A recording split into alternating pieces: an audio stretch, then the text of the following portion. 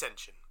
This podcast will make you happy, make you sad, believe and make you mad, but they're sure to make you feel included. The things they talk about are completely random. It's Storytime with Matthew Haslam Hammond.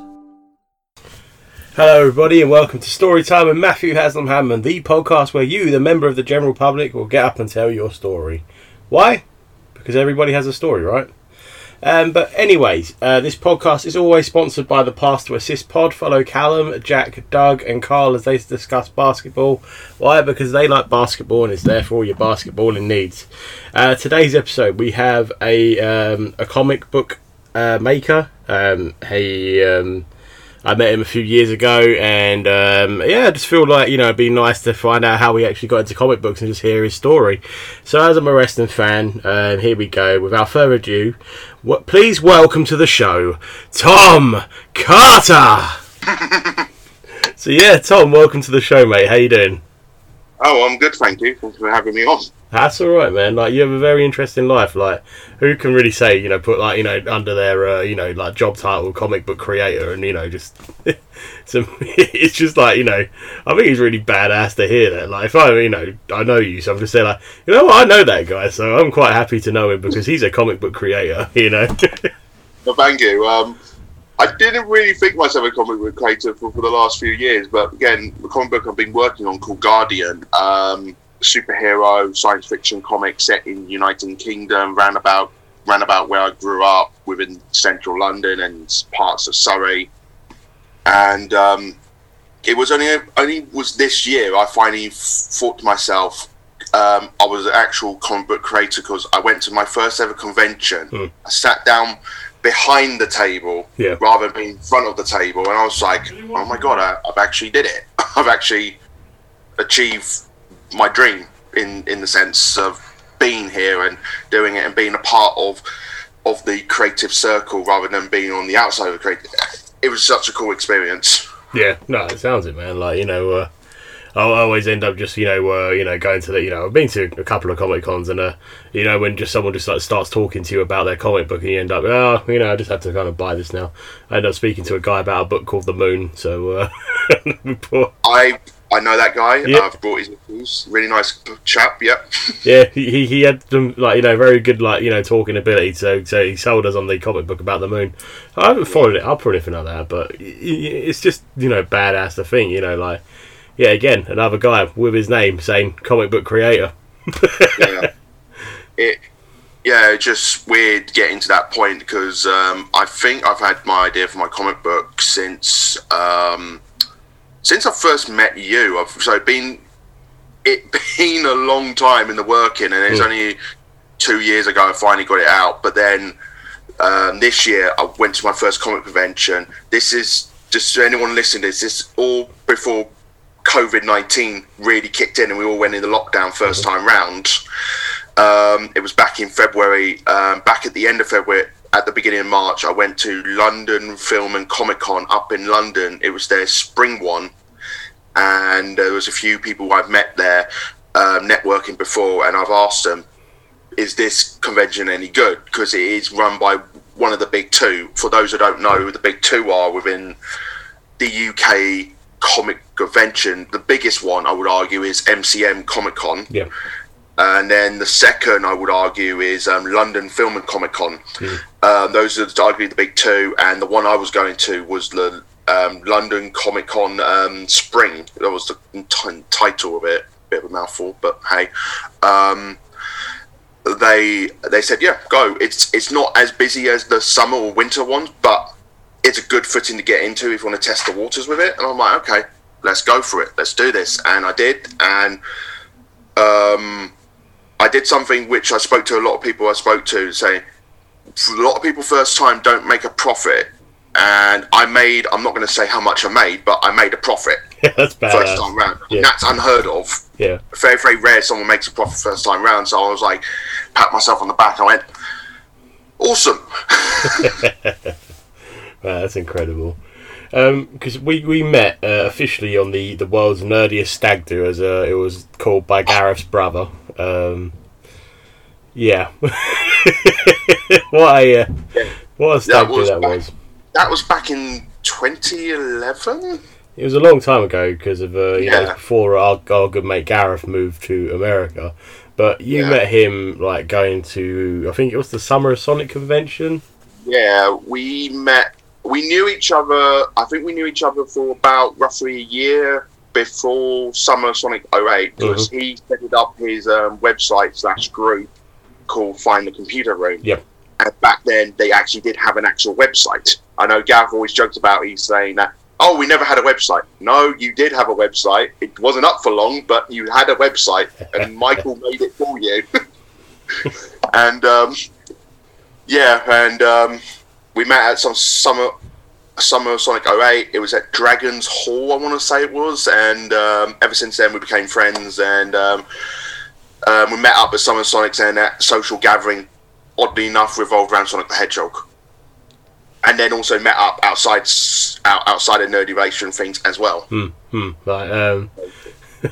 Like that stag do was just insane. It just cracked me up so much. Like, you know, just some of the things that happened, because it was just basically, in a nutshell, like in the nicest way possible, a bunch of nerds going to Wales. To Wales, yeah, and just going on the nightlife in Wales. And one of the funniest things is when poor Sven Jocelyn, he got a lot of stick from Gareth on that stag do. I remember, like, I'm sitting there talking to some of the lads from Brentwood who were like, so I think it was like Gareth's brother and like who was there? We had Michael Cunliffe Jones, but I think he might have been with the Sonic crew, and then Rich, who was there as well. But I remember just like on your table, every time that poor Sven said something, all you heard from Gareth was "Shut up, Sven!" Like, it would just be like, and then me and like Rich would look at each other like, "What's he actually done? He hasn't even said anything." Well, from what I remember, Gareth and Sven always had polarising opinion when it comes to Sonic the Hedgehog matters, and they disagreed on a lot of stuff. But yeah, again, they laugh about it. That was the thing. And it became to a recurring joke. I think he told him to shut up once, and I think he took quite offence to it, and then he just keep doing it to him on purpose just to wind him up, for what I remember. And eventually he was like, oh, okay, I get the joke now, and then he basically just get to the point, he just kept pushing him because he wanted a reaction again. And I think towards the end of the stag, I think he did get a reaction, but oh my god, it was funny. I remember it's just some of the stupid stuff we got up to as well. I remember, like, some of the games, like, for instance, there was one instance when we had a bag full of green army men. Yep. And we had to pull one out. Luckily, my stance was literally just standing up, holding my arms behind my back, and I was like, okay, that's not too bad. But we made I remember Michael told me, and I think his brother told me as well, Gareth's brothers told me, they took out all the army people that crawled on the floor, but I don't know how they did this. Still this day, I can't work out how they did it. They managed to get one of them in the bag and made sure Gareth got that one. And I remember Michael was the best man. He had a whistle. Every time he blew that whistle, no matter where we were, we had to perform that position. Yep, that was very. And true. I remember there was a great moment because I remember Gareth's brother Adam.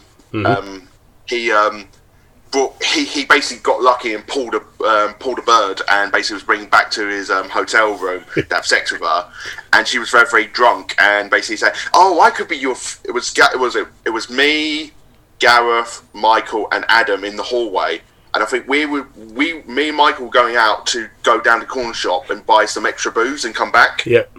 Because I remember we were all in one. I can't remember who room we were in. I think it might be Benji's or Fenn's. And we were listening to Radio Sagar on it. I think it was like after finishing off almost like a bottle of whiskey and a bottle of vodka between like the seven of us or something like that. Yep. And we went, oh no, we're going to keep drinking. Let's go out and get some more alcohol. We were coming back. Adam was outside there. Gav was outside as well for whatever reason. I can't remember why. I think he wanted to speak to his brother about something. And she was there, and she basically this typical Wales drunken girl, someone that looked like belongs on Geordie Shore's type of woman, and she said, "I could be your future sister-in-law," and then Gal's like, "No thanks," and everything like that. Basically, just taking the utter piss out of her. And she said, clearly this woman was extremely intoxicated and knew that we were on a stag, and she was very lovey-dovey, all romantic up. And basically Michael had the whistle and he just went, fuck, and just blew it. And I remember Adam's position, it was literally, he has to get down on one knee and then basically hold his hand out like this, like a gun. And he did it right in front of the girl. And the girl was like, oh! And he's like, no. It's like... And I remember, like, Gav just laughing his arse off, and I remember Michael just, like, silently chuckling to myself. I'm just, like, there going, huh. Man, I was rooming with JJ Zeech. He was a really cool guy. It was.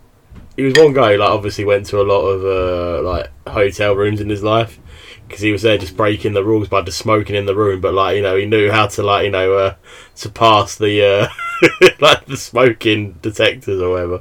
So that was really funny. Was it the first night or the second night we went to Tiger? Second night we went to Tiger. So the next morning we went paintballing. All of us were just hung over, like, you know, we were just feeling rough. And, like, we were playing against, like, pros, and it was just there, like, oh god, this is effort. But I remember you. So anyway, we went and ended up going to, like, Reflex somewhere, and then Tiger. I think we just went to a bar, and then we ended up in Tiger.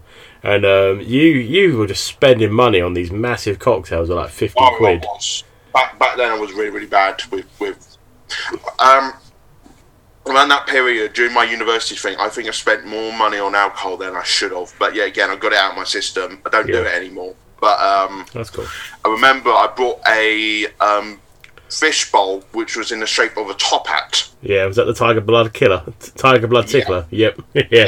I think it was like 50 quid. It all, yeah. And I remember I think there's pictures of us all wearing this sweaty, greasy, alcoholic, drenched plastic top hat or something like that.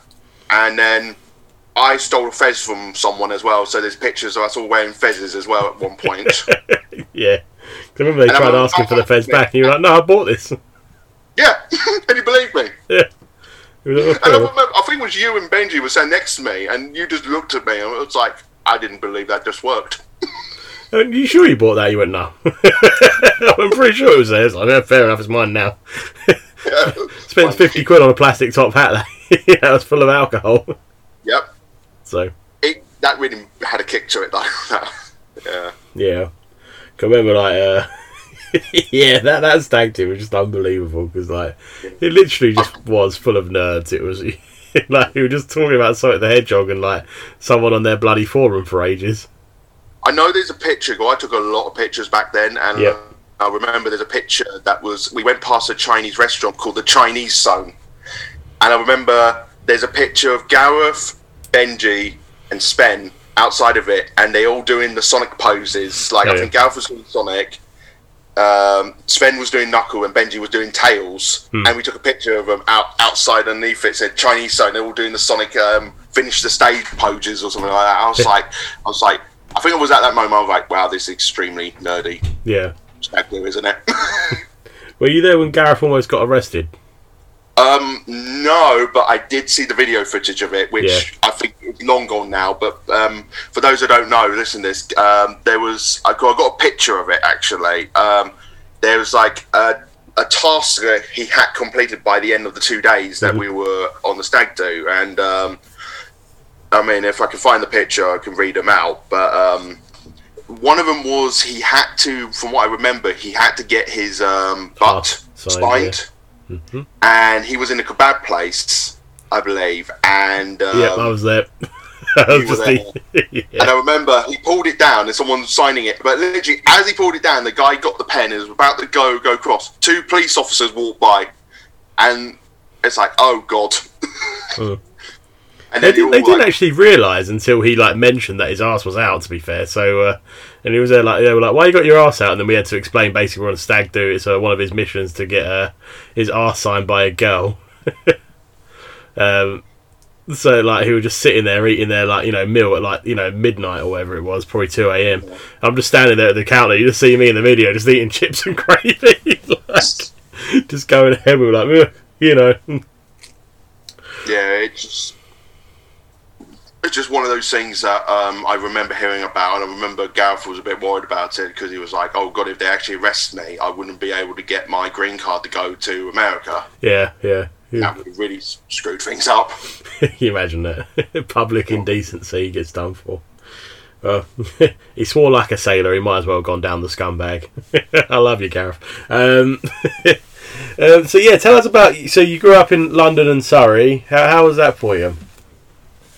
Good. I basically grew up all around here all my life and all my time here. You still there then? Yeah.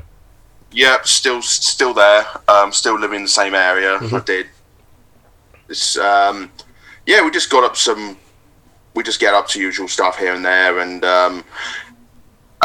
more recently I got married, settled down a bit, and it's just been pretty chilled at the moment. But yeah, I've had good times around here. Yeah, basically, and then I've made some really good friends here, and met my girlfriend, fiance, now wife here as well. Yep.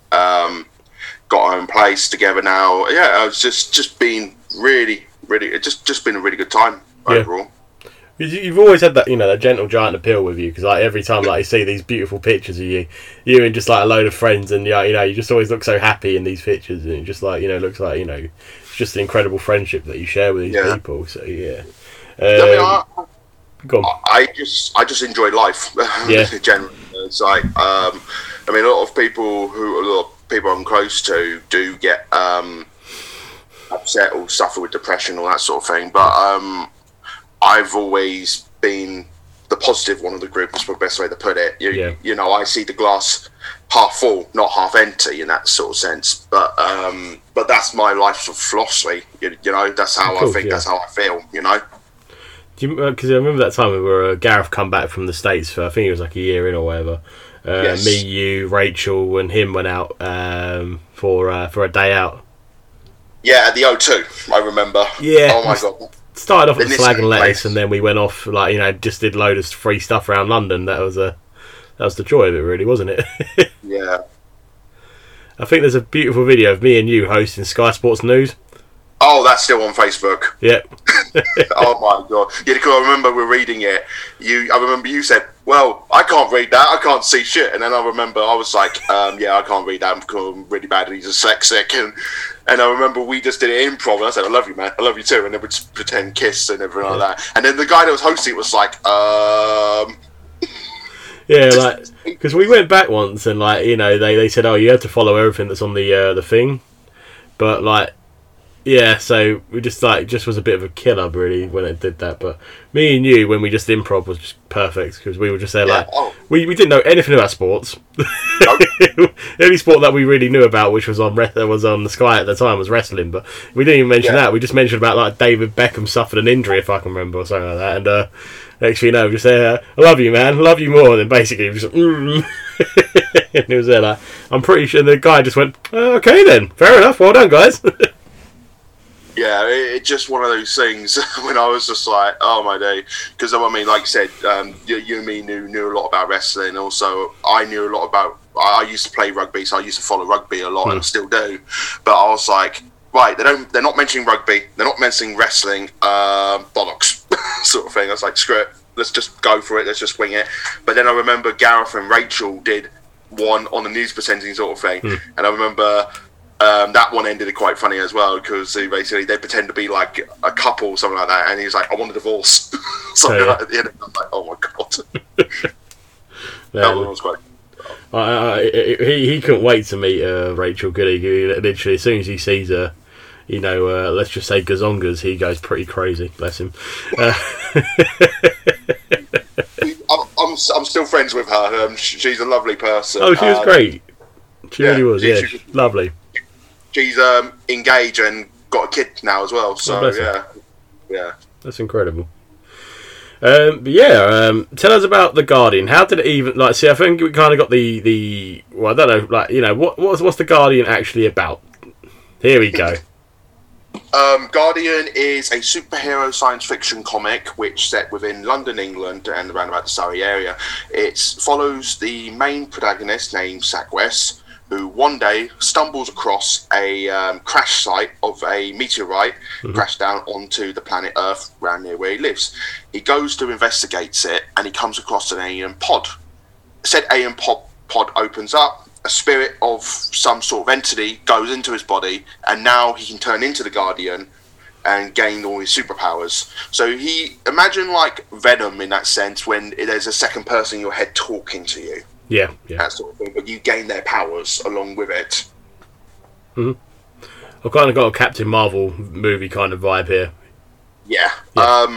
It's one of these comics I always wanted to do. I've had the idea for the comic since I was over 10 years ago, and back then I didn't get the comic made, because it would have been drastically different to how it is now.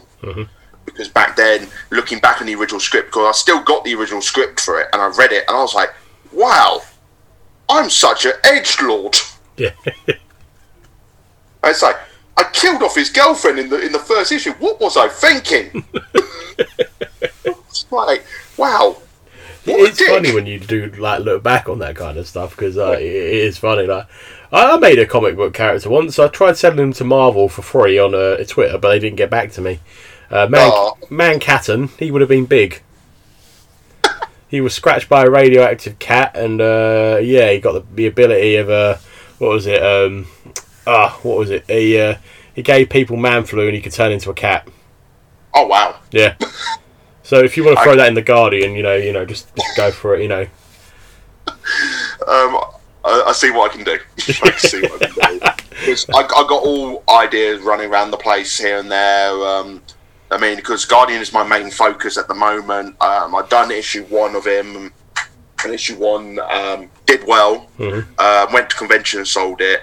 The thing with Guardian, when I first got it made, I originally got published for it originally, and then it became self-published because I've kept the rights for it.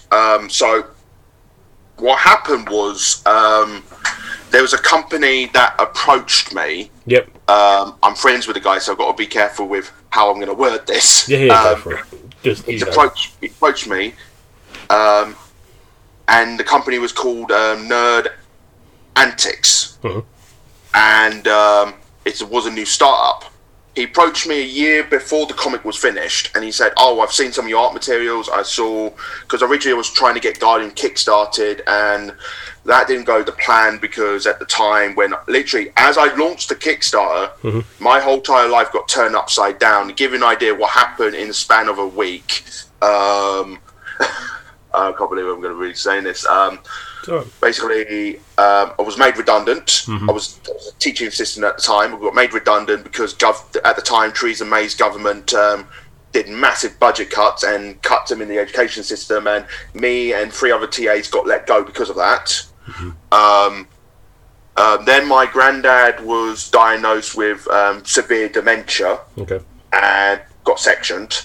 And then my grandma, because of all the stress that's been going on, and she didn't tell us that he got diagnosed with dementia for a while, had a stroke. Oh, shit. And that all happened in a span of 3 days.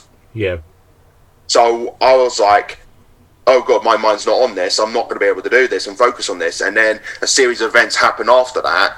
During that whole entire month, I was doing the Kickstarter, and I was just like, yeah, I can't be focusing on this. I've got more better priorities to do. And the Kickstarter, it was a big goal, because I was trying to get all the issues made. I was trying to get all the printing done for it, so on, etc. for it.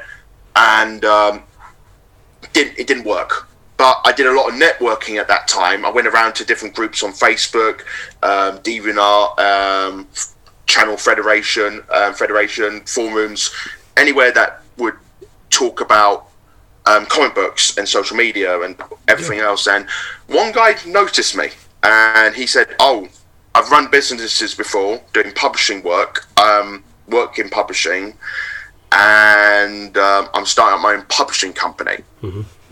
And I really like the look of your character. Could we have a chat and maybe sort out a deal?" And I spoke with him. Really nice guy. Really, really nice guy. Down to earth and everything like that. Really fun. And I said to him, "Look, I don't have a finished product, but I can promise you by by next year, by the end of this year, I should have something ready. And he was like, okay. So end of year roll round. This was 2018. Yeah. And I approached him. I said, look, I got a comic made. Are you still interested in getting me on board? And I was like, oh, he's probably not going to be interested. And he went, oh, awesome. Okay. I'll send you over the contract and you can sign it and send it back to me and we can get everything started. I'm like, what? Okay. And I was like, he hasn't even looked at it yet, looked at the final product yet, but he has seen some of the pages, some of the test pages and some of the character models and stuff like that. And I was like, and I told him the premise of it and he said he really liked it. And I was like, okay, let's go for this. And I put it up, it went up on his website, and I think for about a good solid month straight, it was the best-selling comic on his website. Awesome. For about roughly a month, and in both physical and digital sales. And I was like, oh my God, this is perfect, brilliant. So the contract I had to sign, it was like a 1-year lease. So in the contract, just to make this clear, it stated that I still own the copyright for my intellectual property and my stories and my copyright and my characters. Mm-hmm. But the way the contract works, I've got to be careful how to word this because I don't want to get in trouble or get him in trouble for anything. Basically, I contain the rights of my characters, but let's say, for instance, they want to advertise stuff or make merchandise on it, they could promote it, and then they will take a cut of the promotion of the merchandise, and then I get my share of the merchandising, and so on, etc. Anyway, any business works. Again, I didn't agree with the percentage I was going to get for the merch, but at the same time, it's a business, and a lot of money come in from merch. So I was like, okay, I accept that. But then I get a lot of the money, the residual of the money back on digital sales and on physical sales. So I was like, right, I just have to of course. live with that. And eventually more people started coming in and stuff like that, and I made friends, started networking with them. I'm still friends with them now, and I still network with them and do projects with them. But then something happened with the company. He basically got involved with a printing company. Start a printing company. Basically, he knew someone who started up a company that owns like a printing press or something like that. Basically, can say print physical media. So he went into business with them, and they sort of merged their two companies together. And I was like, okay, this could be good. I don't know. We wait and see what happens. And sure enough, he told me. He said to me, "Go after the first month, my physical sales went down, but my digital sales was kept very, very strong. Yeah, which is good. Because I was like, okay, digital sales are selling very, very well for this. I need to focus on the digital market if that's where my market's going to be, and it's the future. Basically, everything's going to go digital eventually, sadly. Course, but that's where I need to focus on. That's where everything's going to go eventually.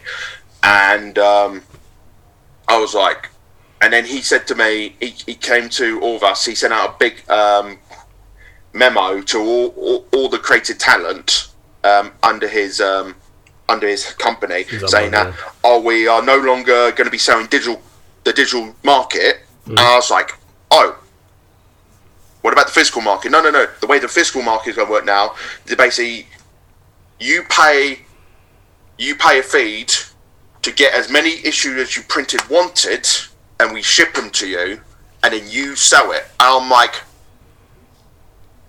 hang on a minute.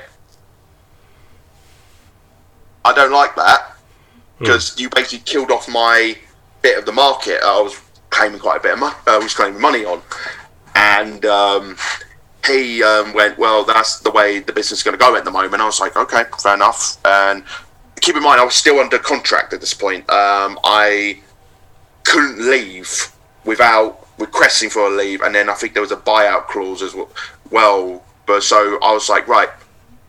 I thought to myself, I said, right, my contract's up in a few months.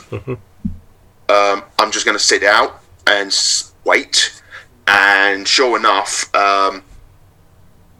when the contract ran out, Mm-hmm. he came to me with a new contract. He said, "Oh, could you sign this new contract so we can still publish your work for you?" And I read it, and I didn't. I'm not going to say what's in it, but I read it. I was like, "No, this is not beneficial for me because you're based in the US and your contract is more beneficial for anyone within the US. Anyone that's outside of the US, it doesn't benefit them quite a bit." And with Nerd Antics, there was a few people from America. There was an American-based company, but there was a big handful of us from like UK, Mexico, Canada, and then I think there was one random guy from Spain and France, from what I remember. Yeah.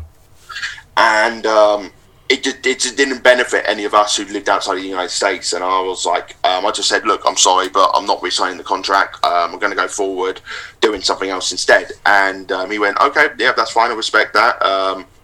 Sadly enough, that company lost a lot of its creative creators. Mm-hmm.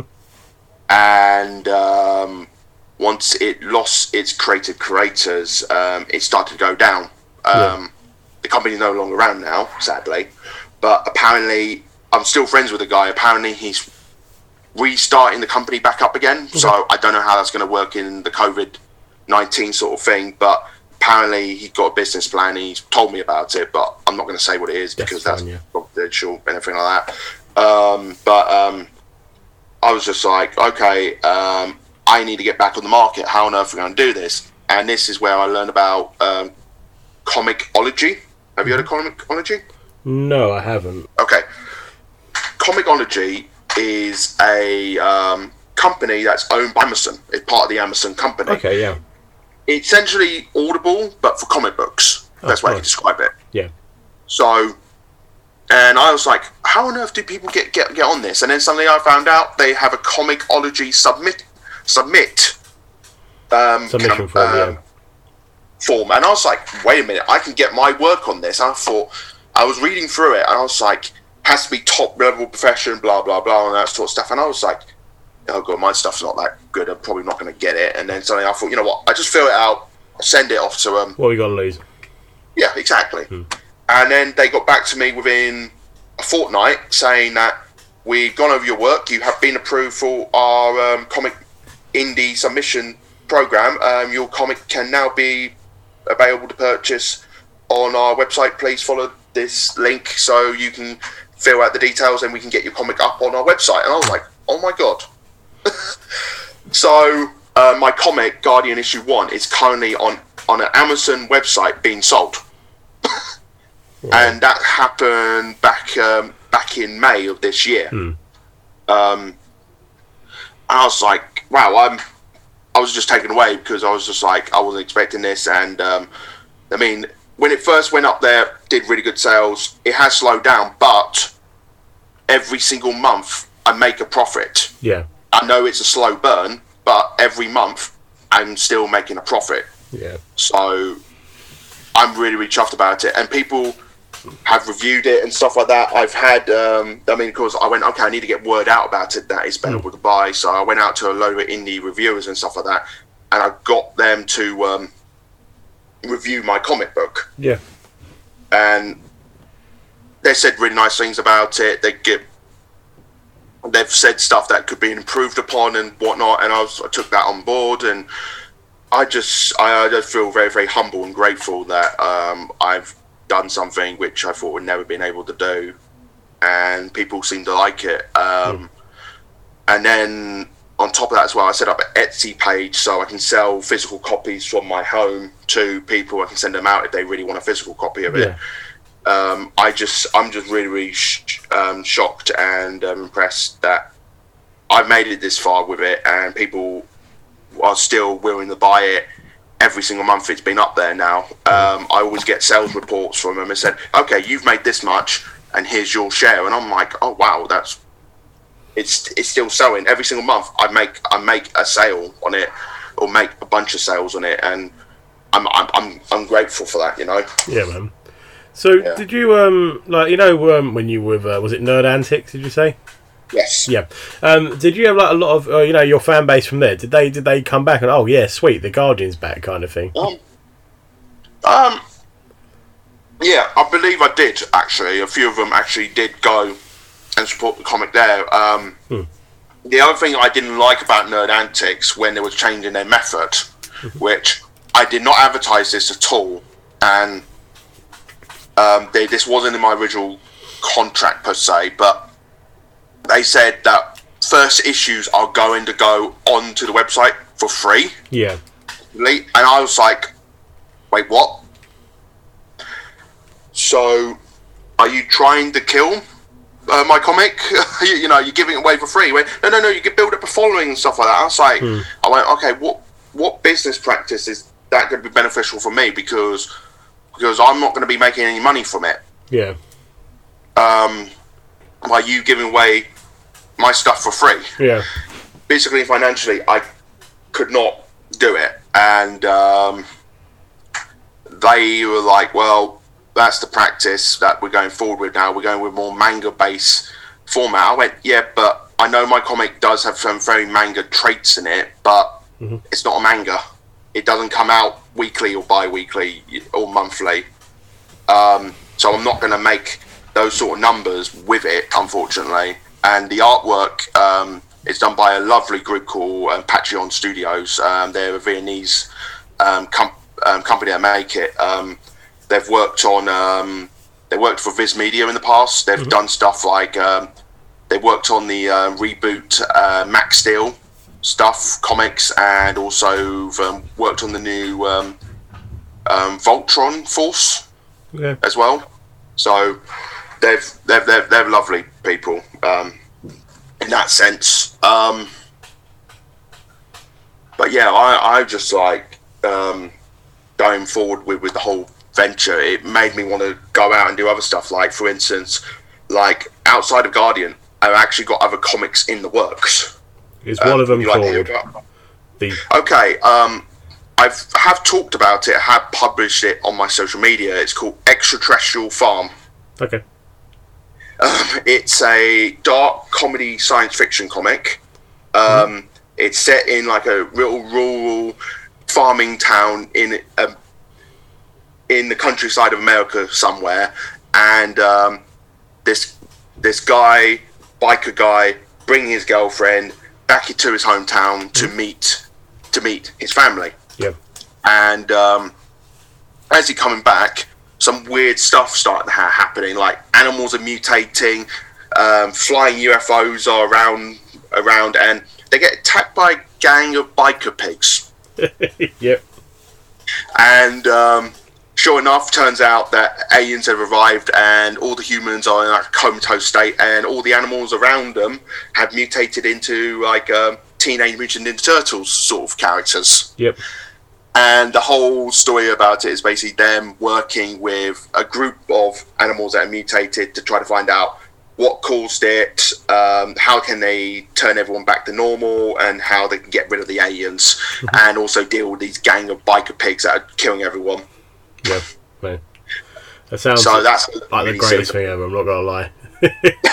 It sounds like you've just, gone out, smoked a lot of weed, and just come up with this most genius idea ever. Like, okay. I like the sound of that. Okay, the idea for it came about from a dream. Yep.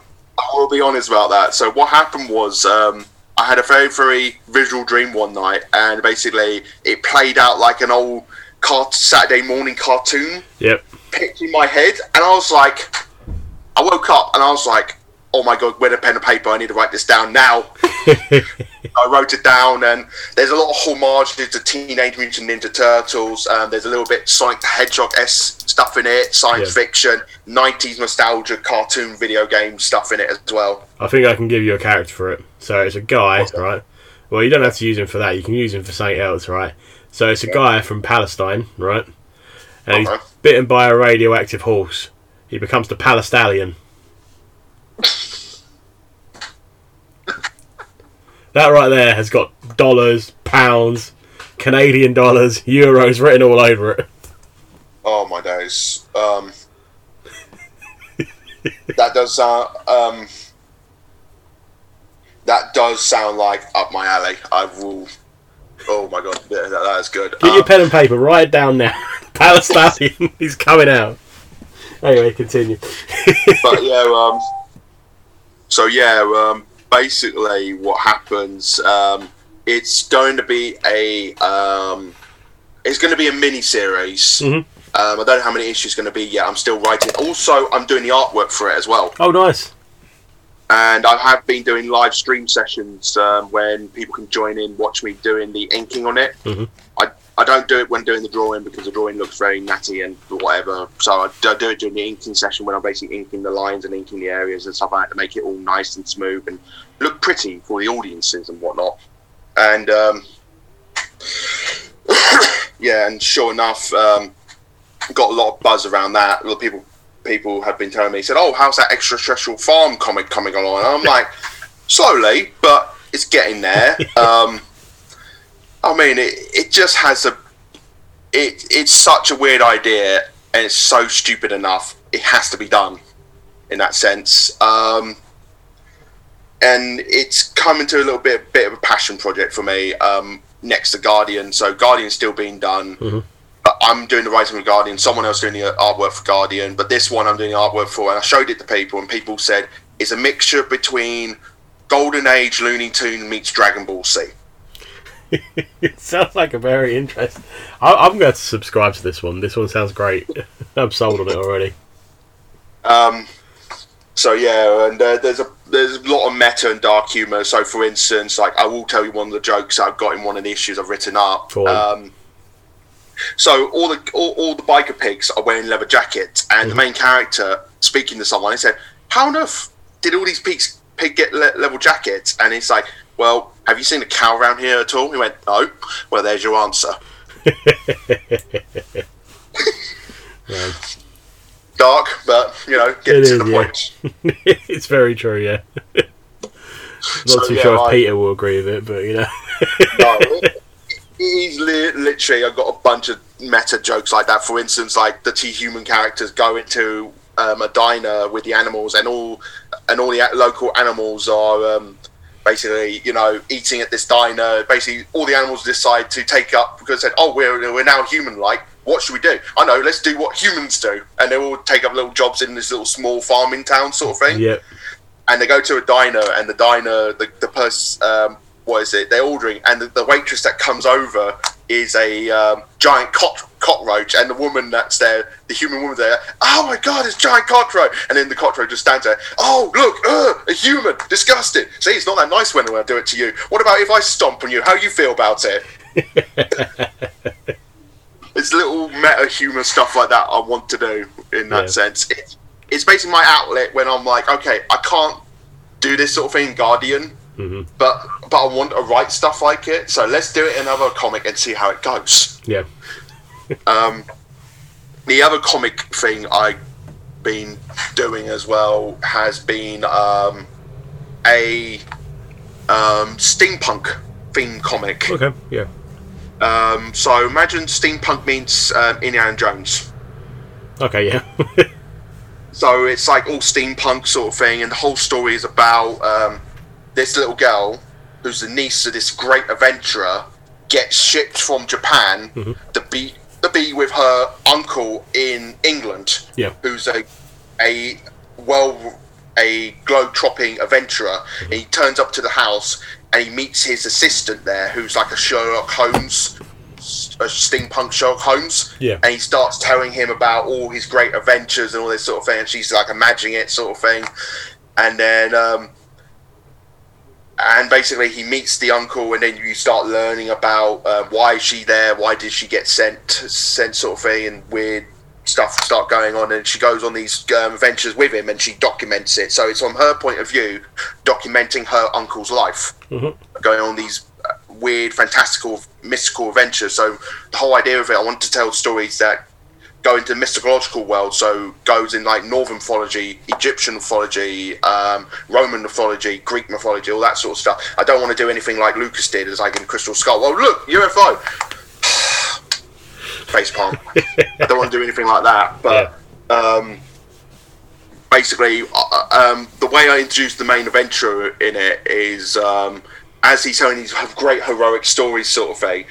And she's saying to him, "Wow, he sounds like such a brave man. He's looked like he could take on a whole entire army." And then literally in the next panel, you see him running away from a tribe of crocodile people, screaming. Love that.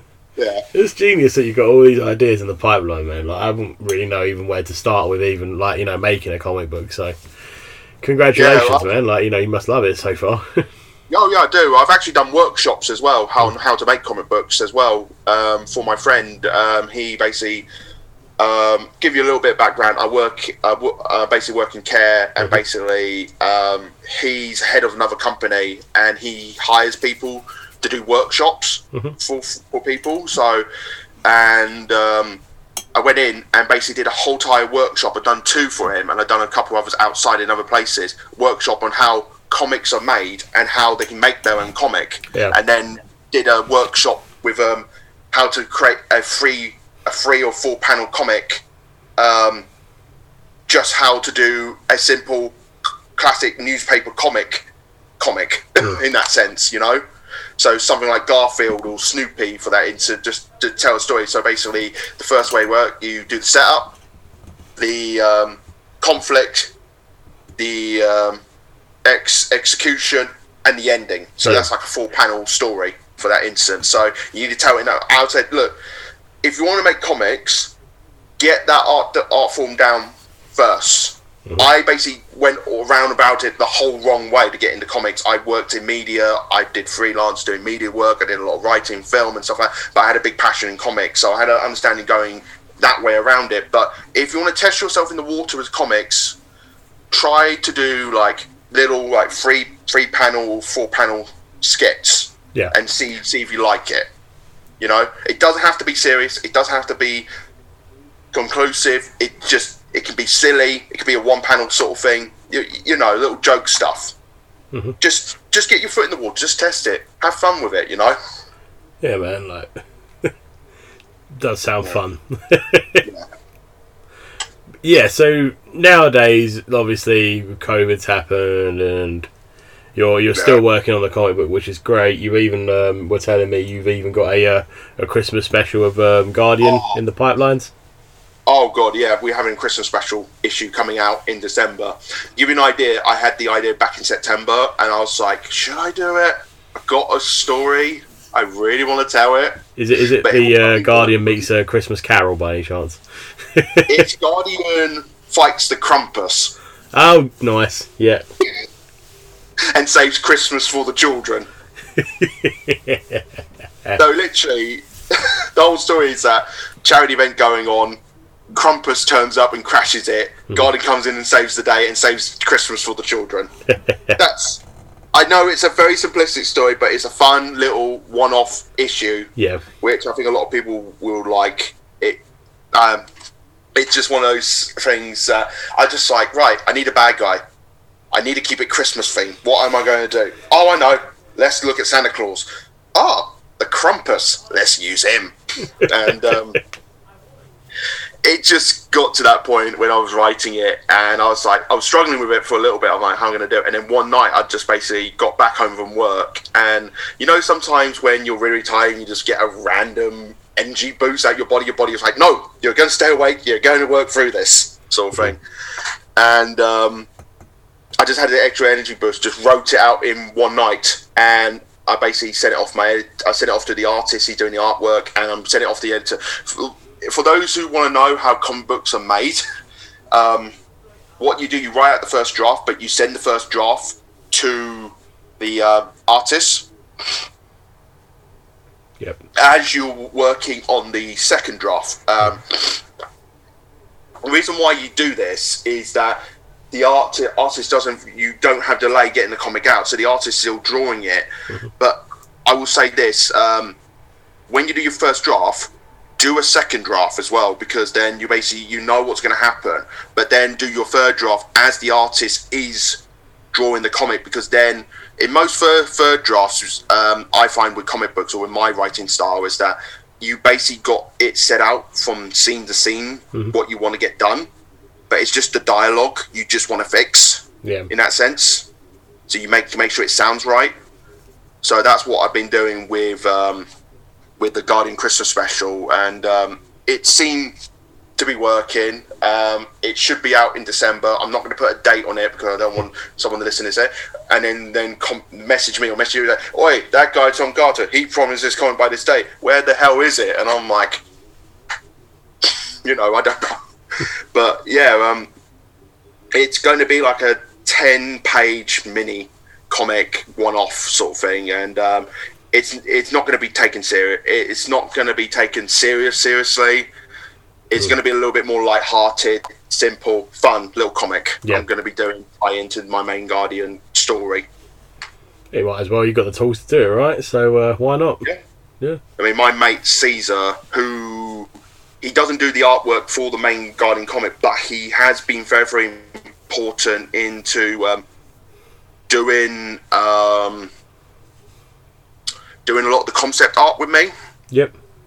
To create the characters, and he wants to get into comic book making, and I approached him, and I know he's a work ethic, and his work ethic works very, very well with my work ethic. Yeah.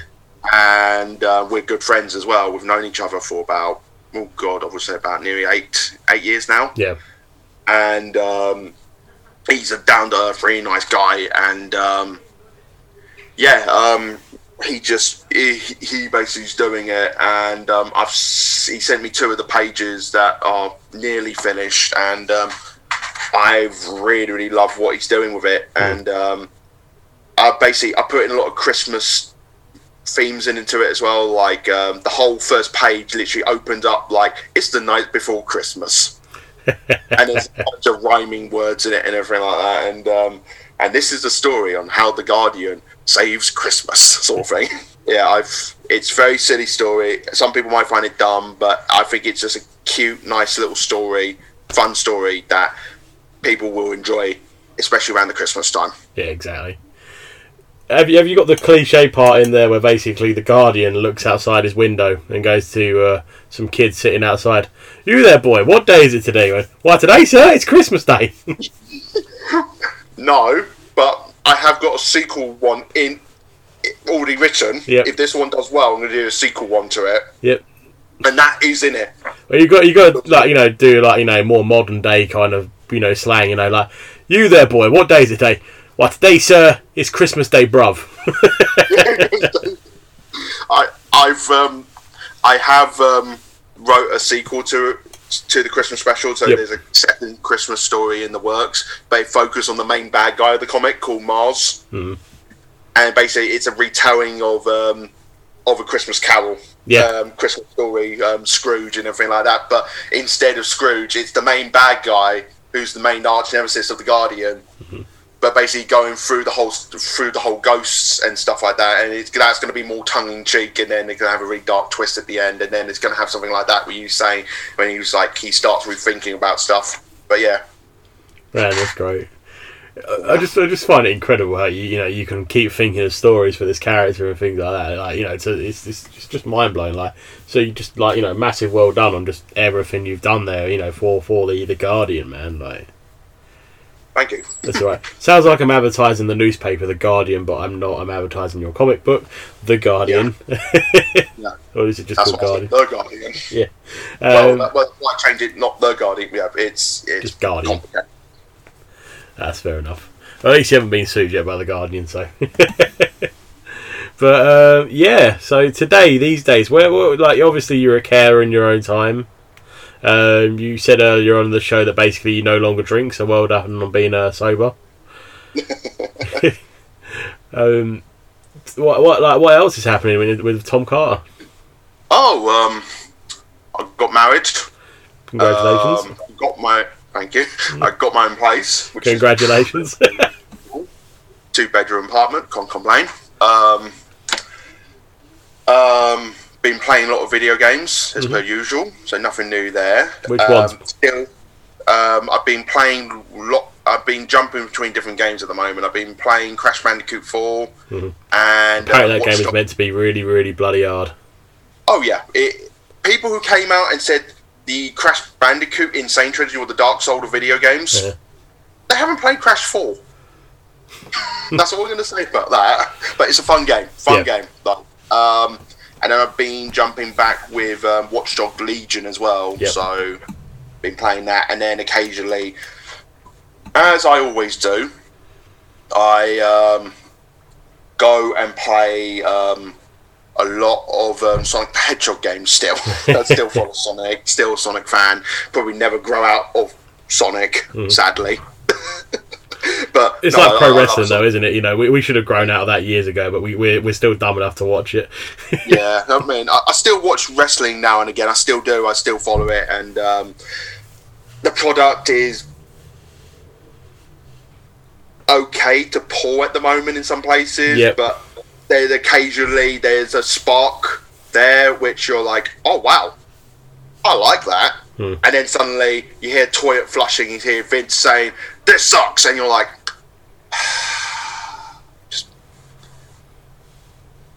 I mean, because like the only stuff I can think about that recently happened in wrestling that I've actually liked is I like the Boneyard match with AJ Styles and The Undertaker. Yep. That was just like gold, glorious to the max of like insanity and really good wrestling lore, which you're a long time wrestling fan, there were so many references to both of their careers in that, which I love. And the other one which I really liked, I thought they were really going somewhere with it, and was Otis being Money in the Bank champion, and I was like, oh my god, they're really going to give this man a push. Well, awesome. And then suddenly, no, we're going to give it to The Miz. The ratings are down. Oh, balls. I was like, okay. And then the last thing I saw recently, I can think off the top of my head, I saw in wrestling, is that they finally pulled the trigger on Roman Reigns becoming a heel, and it's like, okay, that's good. Oh, you give him Paul Heyman.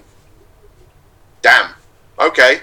Now you got my attention. You got my attention with making him heel, but now you got my interest by giving him Paul Heyman. Man. You know, but that's just my personal opinion on it. But I agree.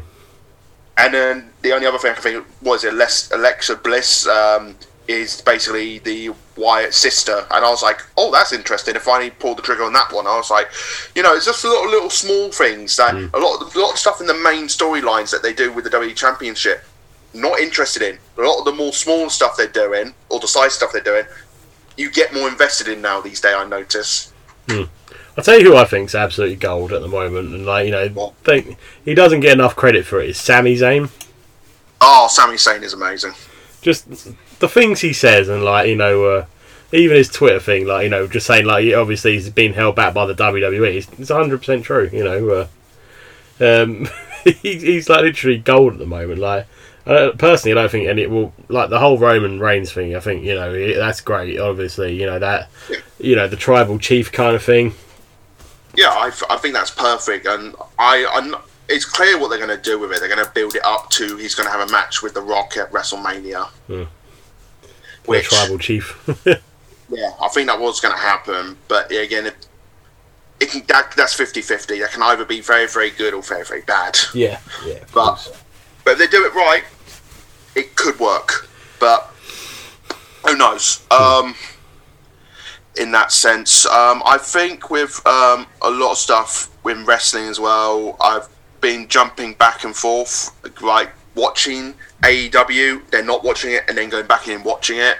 They're doing some interesting alternative stuff I like in it, but then there's some stuff that I didn't like. Like, I didn't like the whole library gimmick they were doing very early on. Librarian, yeah, the librarian. I was like, really? When it comes to the weekly shows, I never watch them. I'll literally just sit there on YouTube, watch the highlights, and I feel like to myself, you know what? That's good enough. I've got the storylines. I'd occasionally watch NXT because that went on for an hour back in the day, so you know that'd be an easy watch. But and 205 Live was entertaining, but and it never got the credit it should have done. But like, I mean, I was back in the day when wrestling was like mega big. For those who don't know about wrestling back in the day, in the 90s, it was huge. In the mid 90s to early 2000, it was everywhere wrestling. I was a massive WCW mark. I loved that stuff. Even when it got bad, I knew it was bad, but I still loved it because it was so bad it was good. Yeah. But again, that's Vince Russo all over. But you know. But yeah, so you're obviously still living in London. That's awesome. Yes. You are eating a bowl of Count Chocula, I believe. Yep. Yep. tell us the story, because you told it before we went on air about how you got it. Okay, so I went online and I see people talk about Count Chocula all the time and how great it is, and I thought to myself, I really want a bowl of Count Chocula. I want to have Count Chocula in my household one day in my life, and I ordered it. It arrived from eBay. My wife looks at me and it's like, "What on earth is that?" And I went, "It's Count Chocula." And she said, "Why on earth have you ordered cereal?" And I was like, "It's Count Chocula, babe. That's all I need to say to you." And she's like, "Yeah, but why?" I went, "You're just not going to get it. It's Count Chocula. That's all you need to know." And she's like, "Yeah, but I get it. But I'm not going to bother explaining to you. It's Count Chocula. That's all you need to know." And she was like, I think in the process of doing that, I was like, I think I creeped her out. I'll tell you what, every time we go to Gareth's, we spend probably most of our money on cereal out there, because the amount of, like, the range of cereal you can get out there is just unbelievable. I always bring back home, like, caramel M&Ms, because they're not like the caramel ones we have over here, where, like, you know, they're, like, just chocolate and then just, like, hard caramel. No, these ones are, like, you know, big, they're gooey, they're naughty, and also peanut butter flavoured M&Ms. Those are fantastic. Like, I always buy a big bag, 3 big bags back. I bring 2 back for work, and then bring myself a big bag of peanut butter M&Ms, and me and my dad will power through them. And then obviously I buy my brother like a load of M&Ms, and just usually I always have to look out for a pair of South Park boxer shorts for my brother. They'll be like, there we go, sorted. I mean, near where I live, because I live so close to London, there's a lot of places you can go to. There's 2 places near where I live. It's like an old-fashioned penny sweet shop that do imports for a lot of world food, and they import a lot of cereal. So I normally get a lot of cereal, American cereal from there. Mm-hmm. And we got a farming place near us as well, which do import some different food around the world, and they have their own American section. So I brought an industrial-sized tub of Skippy peanut butter there once, and I did ask them, "Do you sell like Count Chocula?" And they said, "Oh, we had that for one day. It sold out in one go." And I was like, "Damn it!" And that's how I went on eBay. I found it, and I was like, and she said, "You spent how much?" And I was like, "It wasn't that much." And she said, "Oh, how much was it?" And I was like, "It was like £12." And she said, "For cereal?" I'm like, "Yeah, I had to pay for the import. It could come from America." Let's have a look. I'm going to see how much this costs on eBay. There's some ridiculous prices for it, but I managed to get it for about £12 something. That's including postage and packaging. Count Choc. Here we go. It gets ridiculous. Some of the prices on there is amazing. For some reason they got him in action. Well, they got him in Funko form, but here we go. Count Chocula. Here we go. There's a fridge magnet. Come on, where are you? There's not a lot of people selling it. Someone's selling a 1978 box, just the box, nothing else in it, for £398.91. Yeah. But yeah. I think a lot of the sale of the Count Chocula are probably gone now, because it's all been sold. Didn't you get Blueberry as well? I got Blueberry and I got Frankenberry as well. Frankenberry, man. So I got the trifecta. So I tried all 3. Why not, eh? I know it sounds stupid, but basically it's one of those life things I finally tick off my list when someone said, "Oh, have you had Count Chocula?" "Oh yeah, I've had Count Chocula." Well, you're always such a good lad. You're really happy and things like that. I love it. I just want to say thank you for coming on today and sharing your stories and obviously your experience, like, you know, obviously your comic book. And hopefully when like, you know, things go back to normal and you're back at Comic Cons and things like that, we can get, you know, like, you know, maybe like in a year's time or like even half a year, get an update on how the Guardian's doing. Yeah, definitely. I'm planning to go back to Comic Cons once COVID has stopped, whenever that happens. Once COVID fucks off. When COVID decided to fuck off and go back to the dead bat it crawled out of. Yeah. But yeah, I will definitely. I'll be glad to come back on and talk more about Guardian and talk about the convention scene as well next time when you have me on as well, because there's a lot of stories about convention stuff I can tell you about, because I've done the trifecta. I've been there as a guest. I've been there, been part of the media, and I've been there behind one of the tables. So I've got plenty of stories to tell about that as well. Awesome. What we should do as well, we should try and convince everyone from Gareth Stag do a whole episode. Oh, cool. That'd be interesting. The amounts of drunken stories we'll be hearing, and probably you're like, I can imagine you'll be like, no, can't say that. Wait, what? At the end of the day, anything goes as long as you're not racist or homophobic. That's my rules, you know. Yeah, there we go. Or LGBTQ, like phobic, where it I don't know what the hell, but yeah, you get the gist of it. Well, yeah. Again, Tom, I'll let you get on with your life. Thank you very much for joining me. It's been beautiful. That was a really interesting episode of the story, and there's some great stories in there. I loved it. Even some funny parts as well. But